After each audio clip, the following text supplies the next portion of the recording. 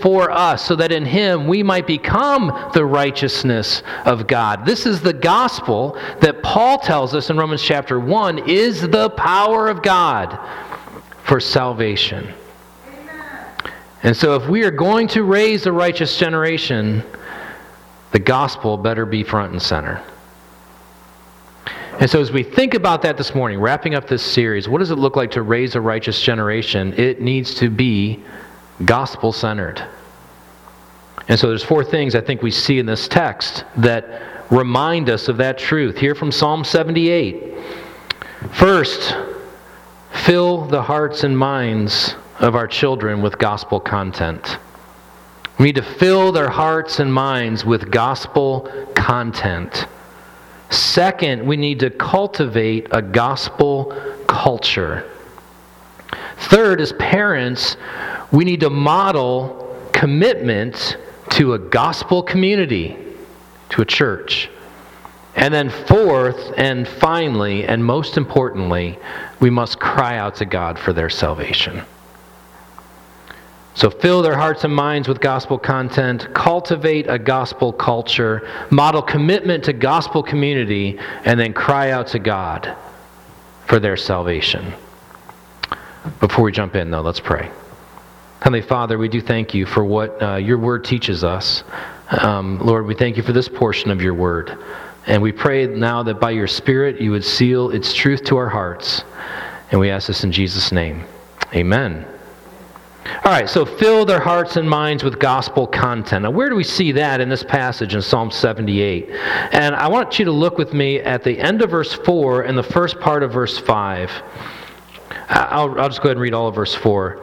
We will not hide them from their children, but tell to the coming generation the glorious deeds of the Lord and his might and the wonders that he has done. He established a testimony in Jacob and appointed a law in Israel. So let's stop right there. There's 3 things that we see referred to in this passage: the mighty works of God, the gracious character of God, and the righteous ways or the law of God. So let's take a look.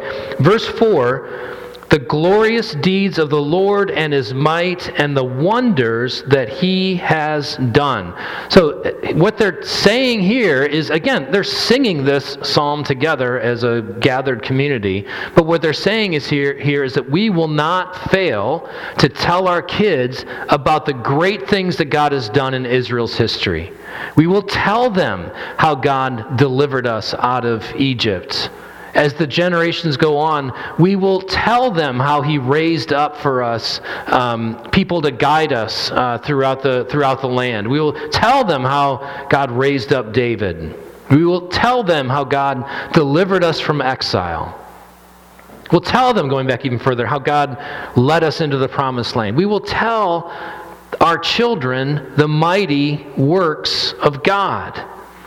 Now, we need to remember that for them, that wasn't just kind of a detached, there's this God who's up there who does mighty things, but is in some way or somehow relationally detached from his people. He just does these things. Not at all. These mighty works were evidence of God's great grace and delight in his people. In Psalm 44, verse 3, we read this about how this idea of the light of God's face being turned toward his people and being essential for their deliverance. Let me read this passage for you. Psalm 44, verse 3. Not by their own sword did they win the land, nor did their own arm save them, but your right hand and your arm and the light of your face, for you delighted in them. So even here, in talking about God's mighty work of deliverance and God's mighty work of leading the people into the land, what the psalmist was writing here, what the people of God sang together, was it wasn't our effort, it wasn't our strength. It was God's mighty arm, meaning his strength, and his hand, meaning his direct involvement, but not just that, his face, the light of his face, which was the expression of his delight for his people. That's part of what the psalmist says was instrumental in their deliverance into the land. Not just God's power, but His love. Not just God's strength, but His delight in His people, reflected to them in the light of His face. They were delivered, you might say, by God's delight. And so this raises the question for us as we think about our own story. As you think about your story as a Christian and telling your story to your kids, in what way is your story not just a reflection of God's deliverance in your life, God's power in your life, God's calling you to salvation, and maybe other ways in which He's demonstrated His power to you? How is it also a story about His delight? About the light of His face making all the difference in your life, as you line that up with His mighty work in your life. So, mighty works, but also gracious character. So in verse 5, it says, He established a testimony in Jacob and appointed a law in Israel. Now, often in Hebrew poetry, you have, a real parallelism between these two lines. And that's certainly here, but there's a little bit of a difference. The law is referred to when it talks about the testimony, but it's the law in a particular way. Specifically, the testimony had to do with the way in which the law testified to God's character. So there's the law in the sense of the rules, the things that we're called to do and not to do. And that's what you see in the second line of verse 5. But before you get to the second line of verse 5 and that reference to the law, you have the testimony, which again was the way in which God's Word testified to His character. So what do you see in God's Word concerning God's character? Well, there's a lot of things we could say. We can certainly say, first, it testifies to His holiness. He's a holy God. He is perfectly pure. He is other. And He calls us to be holy. But it also testifies to His grace. Remember, the prologue to the Ten Commandments is, I am the Lord your God who brought you out of Egypt, out of the land of slavery. Therefore, you shall have no other gods before me. Grace precedes law, even in the giving of the Ten Commandments. And then, of course, there's the grace that's inherent in the law in the provision of the sacrificial system. That was a grace. Here's my holy law. Here's how we fail. And here's the provision that I have made for atonement. And when you look at the Exodus chapter 25, you have the testimony being referred to as the law. The law being referred to as the testimony, and the instruction being given that as the Ark of the Covenant is constructed, the testimony is to be placed inside the Ark. And then on top of the Ark was to be placed the gold mercy seat, covering the entire top of the Ark. And it was there that the blood of the sacrifice was to be placed. And then above the mercy seat was where God met with Moses and then later with the high priest. Do you see the picture of grace that is there? The way that points to the atoning blood of Jesus Christ. In fact, the mercy seat, the Hebrew word literally means the atoning. It's just a way of talking about what happened there. And of course, at the cross, Jesus Christ paid the price in full. There's a fountain filled with blood we heard sung earlier. It's the blood of sacrifice, the blood of Christ, that forever covers the sin of all who look to Him in faith. The mighty works, which are a reflection of His delight in His people, a reflection of His grace, the gracious character of God, the testimony, His Word itself, placed in only in the place where it can be covered by the blood ultimately. And then the law. Second half of verse 5, and He appointed a law in Israel. That is concerning these are the things I'm calling you to do. And these are the things I'm saying you are not to do. Now, as parents, where do we tend to go first? Do we tend to go to the mighty works as a reflection of God's glorious grace, of His delight in His people? Or do we tend to go to the fact that this is the God who makes provision for forgiveness for our sin, not from our own blood, but ultimately from the blood of His own Son? Or do we go right to, these are the things that God says to do, and these are the things that God says not to do. So do these things and don't do these things. Now, of course, there is a place for that. God gave His law for a reason, that we might obey it. And especially when our children are little, there's a whole lot of, you got to do this and you can't do this. That's just a reflection of God's goodness that we want to teach them. But if we aren't also talking to our kids about the mighty works of God, which are a reflection of His power and His delight in His people, and if we aren't also talking about the gracious character of God by which He makes atonement for sin, even as we teach about the righteous ways of God and call our kids to walk in obedience to it, then we're failing to present the beauty and the fullness of the gospel. The Bible repeatedly calls for all three of those things to be happening. Not just the teaching of the law, but the speaking of the gracious character and the mighty works of God. You see it when Abraham is called in Genesis 17. He's told to do this with his kids, with the generations to come in Genesis 18.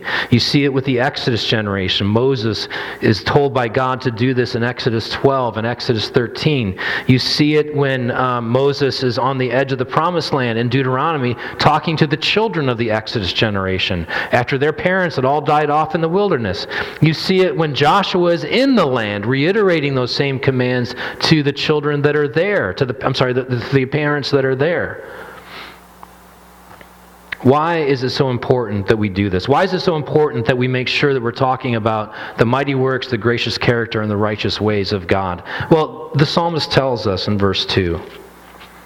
Look back at verse 2 with me. I will open my mouth in a parable, Asaph says. I will utter dark sayings from of old, things that we have heard and known that our fathers have told us. Now, the word for parable and the word for dark sayings, those two ideas together are not meant to be referring to something that is impossible to understand, right? Some mystery.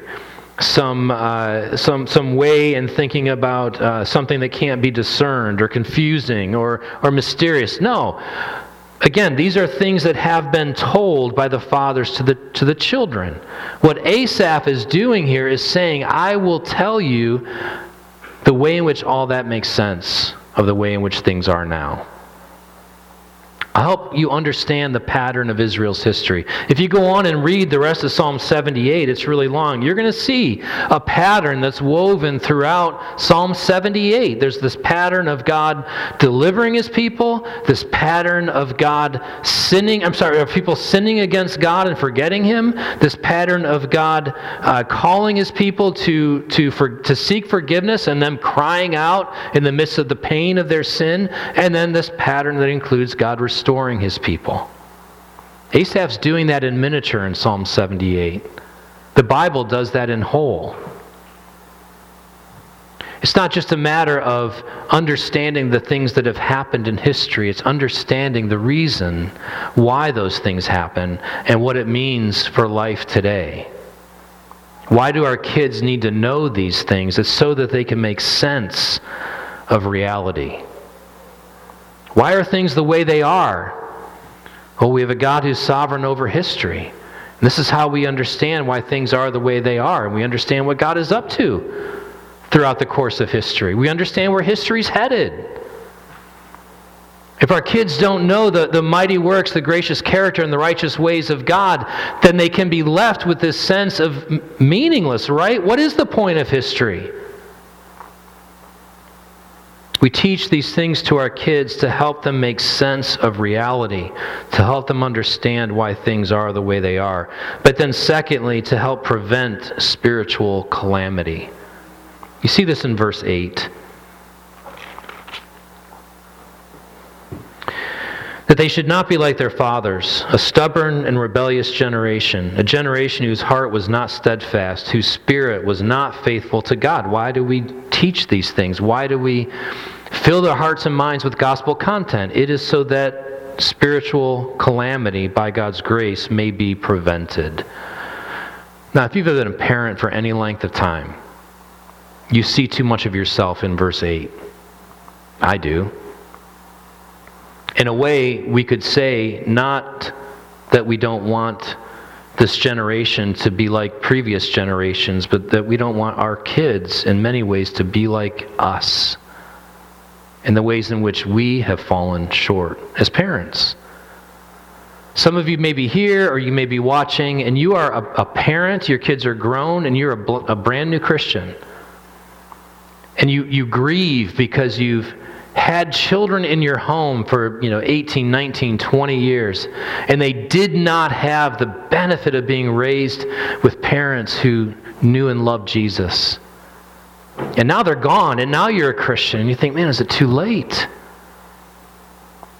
Or maybe you are a parent. You've either at the tail end of having kids that are raised and grown. You're a Christian parent, or you've got kids that are getting into the middle school and high school years, and you look back and think, man, my heart was not steadfast. My spirit was not faithful. I was pursuing other things. My work mattered more to me. My other relationships mattered more to me. I loved these kids, but I did not invest in them spiritually. I didn't tell them the mighty works. I didn't speak of God's gracious character.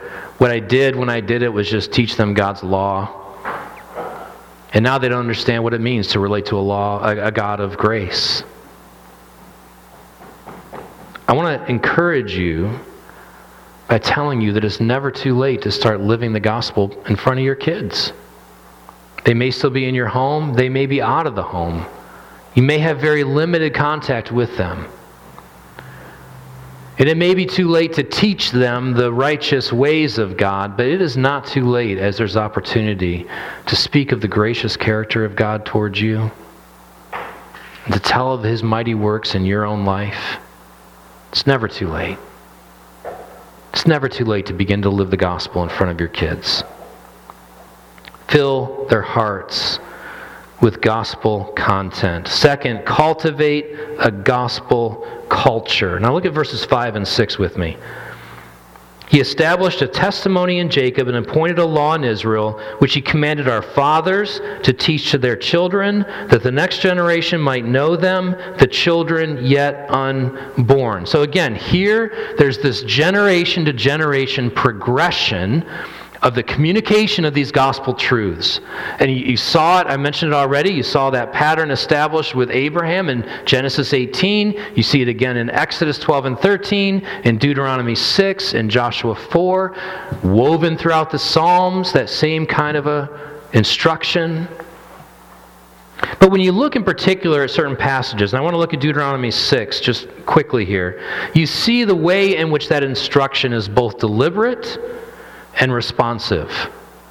Deliberate and responsive. So take a look. If you have your Bible, you can flip back to Deuteronomy chapter 6. If not, you can just listen as I read along. Deuteronomy 6, 4-7 gives you a picture of deliberate teaching.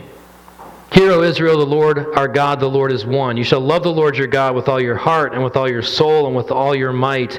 And these words that I command you today shall be on your heart. You shall teach them diligently to your children, and shall talk of them as you sit in your house, and when you walk by the way, and when you lie down, and when you rise. You shall bind them as a sign on your hand, and they shall be as frontlets between your eyes. You shall write them on the doorposts of your house and on your gates. So when you think about creating or cultivating a gospel culture in your home, part of that work is deliberate.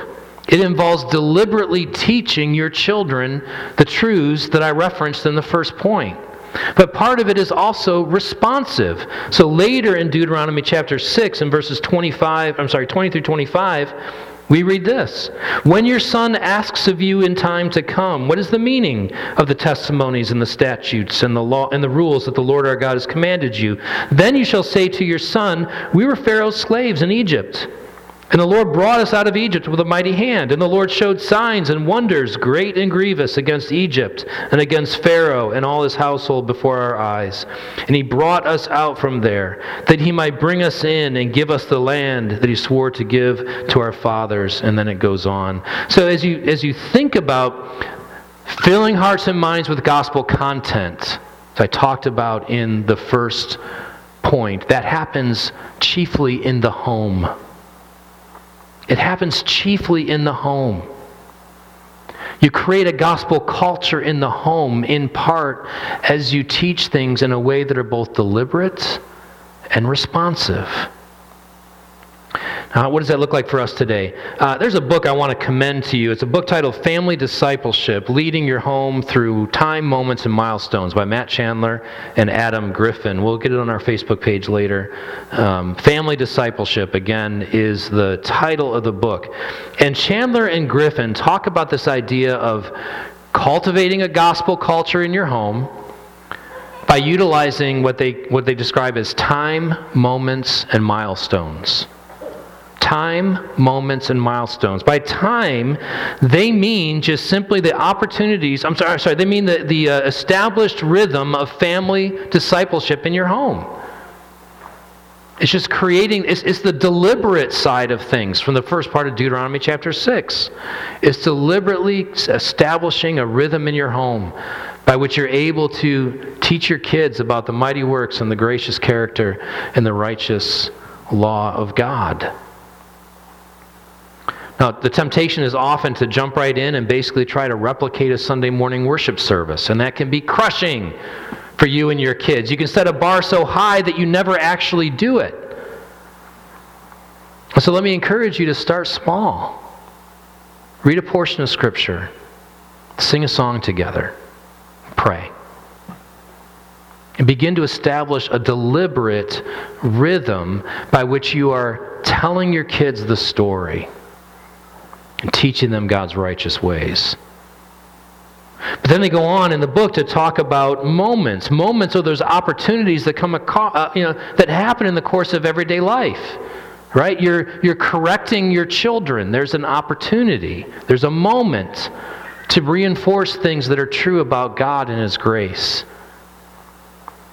There are times in which God unexpectedly blesses and provides. That's just, throughout the course of your life and the course of everyday moments, to be able to say, God's the reason why we're enjoying this right now. God's good. See what He's done for us. I think especially when we think about the worship service, to be able to tell our kids what we're doing in worship. We get a weekly opportunity to reinforce the gospel truths that are embedded in the structure of our worship service. Little Joey, why do we start with a call to worship? Well, we start with a call to worship because God calls us to worship. We would never worship Him if God didn't first call out to us. That's how good He is. Time, moments, milestones. Milestones could be something like the birth of a sibling, right? So Joey has a little sister, Jane, is born. And you can talk to Joey about just God's great provision. Jane was knit together in your mommy's womb by God. That's what Psalm 139 tells us. Let's read that together, right? Birth of a sibling, graduations, etc., weddings, funerals, death of a grandparent. All these are ways in which we have milestones, time, moments, milestones. In the midst of all of that, you as parents have an opportunity to get personal. To not just have it be about this God and your children, but to get personal, talking about your own growth in grace and love. Psalm 145 verse 4 says this, "One generation shall praise your works to another."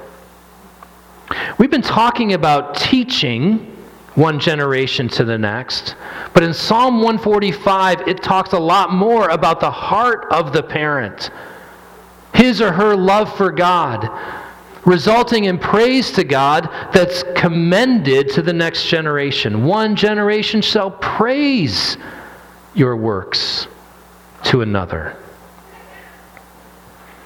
The commands of God on the heart lead to love for God from the heart. The commands of God on the heart lead to love from God from the heart. And that's the kind of love that God is looking for. And the only way the commands get on God's heart, other than God opening up their eyes to believe, is as we as parents live out love for God from the heart.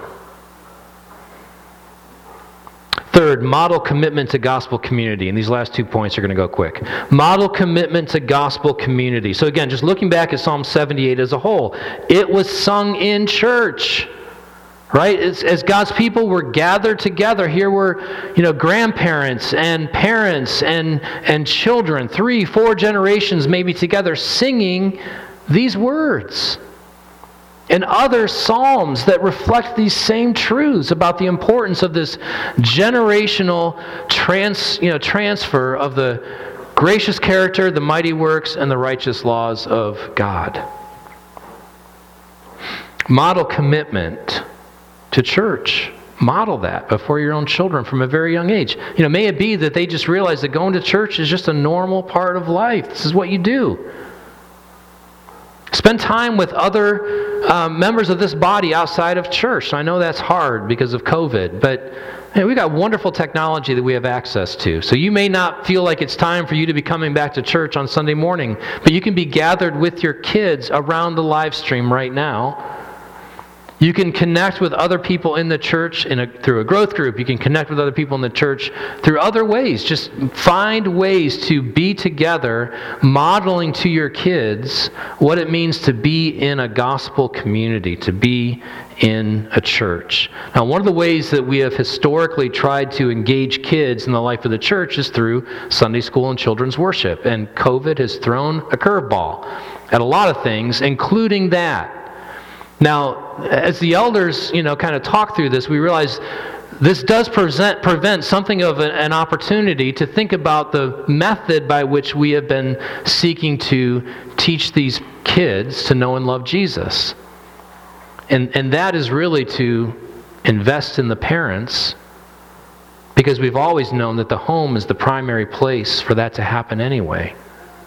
So we've stepped back and asked, what can we do? Since we're not doing children's worship, we're not doing children's Sunday school right now, what can we do now in order to encourage and equip parents to do that which is to be happening in the home anyway?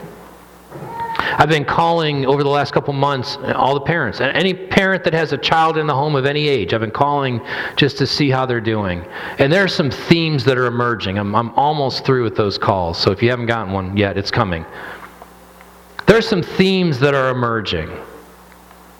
What I'm hearing frequently is parents who say, I feel like I'm dropping the ball. I just feel like I'm such a failure when it comes to this. I also feel like I'm all alone. Like maybe every other parent is getting this right and I'm the only one who's blowing it. I also feel like I'm trying to give my kids something that I never had myself. Our desire is to come alongside parents who feel that way. So how are we going to do that? Well, a few things we are working on right now is some of it's just very simple. A lot of parents said, what can I use? Right? I think opening up my Bible and reading to my little kids is probably a little bit too high of a hurdle. What could I use? Do you have any resources you'd recommend? And I've collected a series of resources that we're going to set up as a book table and we'll have available online somehow so that parents can have resources that they can access to use with their kids. Plug and play type stuff that's gospel centered. Our Advent series that's going to be starting up in last Sunday in November. We're going to have that Advent series connect with a family devotional so that families can kind of go along with the Advent preaching that's going to happen. And those two can dovetail together to kind of reinforce with our kids the things that are being taught on Sunday morning in the worship service. Eric and I have talked about an opportunity to, in January, do some teaching around how to deal with technology, right? How can we help parents deal with the reality of tech in the home? The other thing I want to do is identify some of these parents that I've talked to and just say, how can we come together to provide something else that parents are saying they long for, and that's connection with other parents, so that they can be encouraging and supporting one another, groaning and growing together when it comes to this difficult task of raising kids who know and love Jesus. All right, let's move on. Fill their hearts and minds with gospel content, cultivate a gospel culture, model commitment to gospel community, and then finally, cry out to God for their salvation. Cry out to God for their salvation. What are we looking for? Well, we see it in verse 7. It's beautiful. We get a little picture of what salvation looks like here in Psalm 78, verse 7. That they should set their hope in God and not forget the works of God, but keep His commandments. What does it look like when a person puts their trust in Jesus Christ for their salvation? It looks like setting your hope in God, not forgetting the works of God, and keeping His commandments. Not perfectly, of course, progressively, with the help of the Holy Spirit doing work in us that will one day be completed on the last day.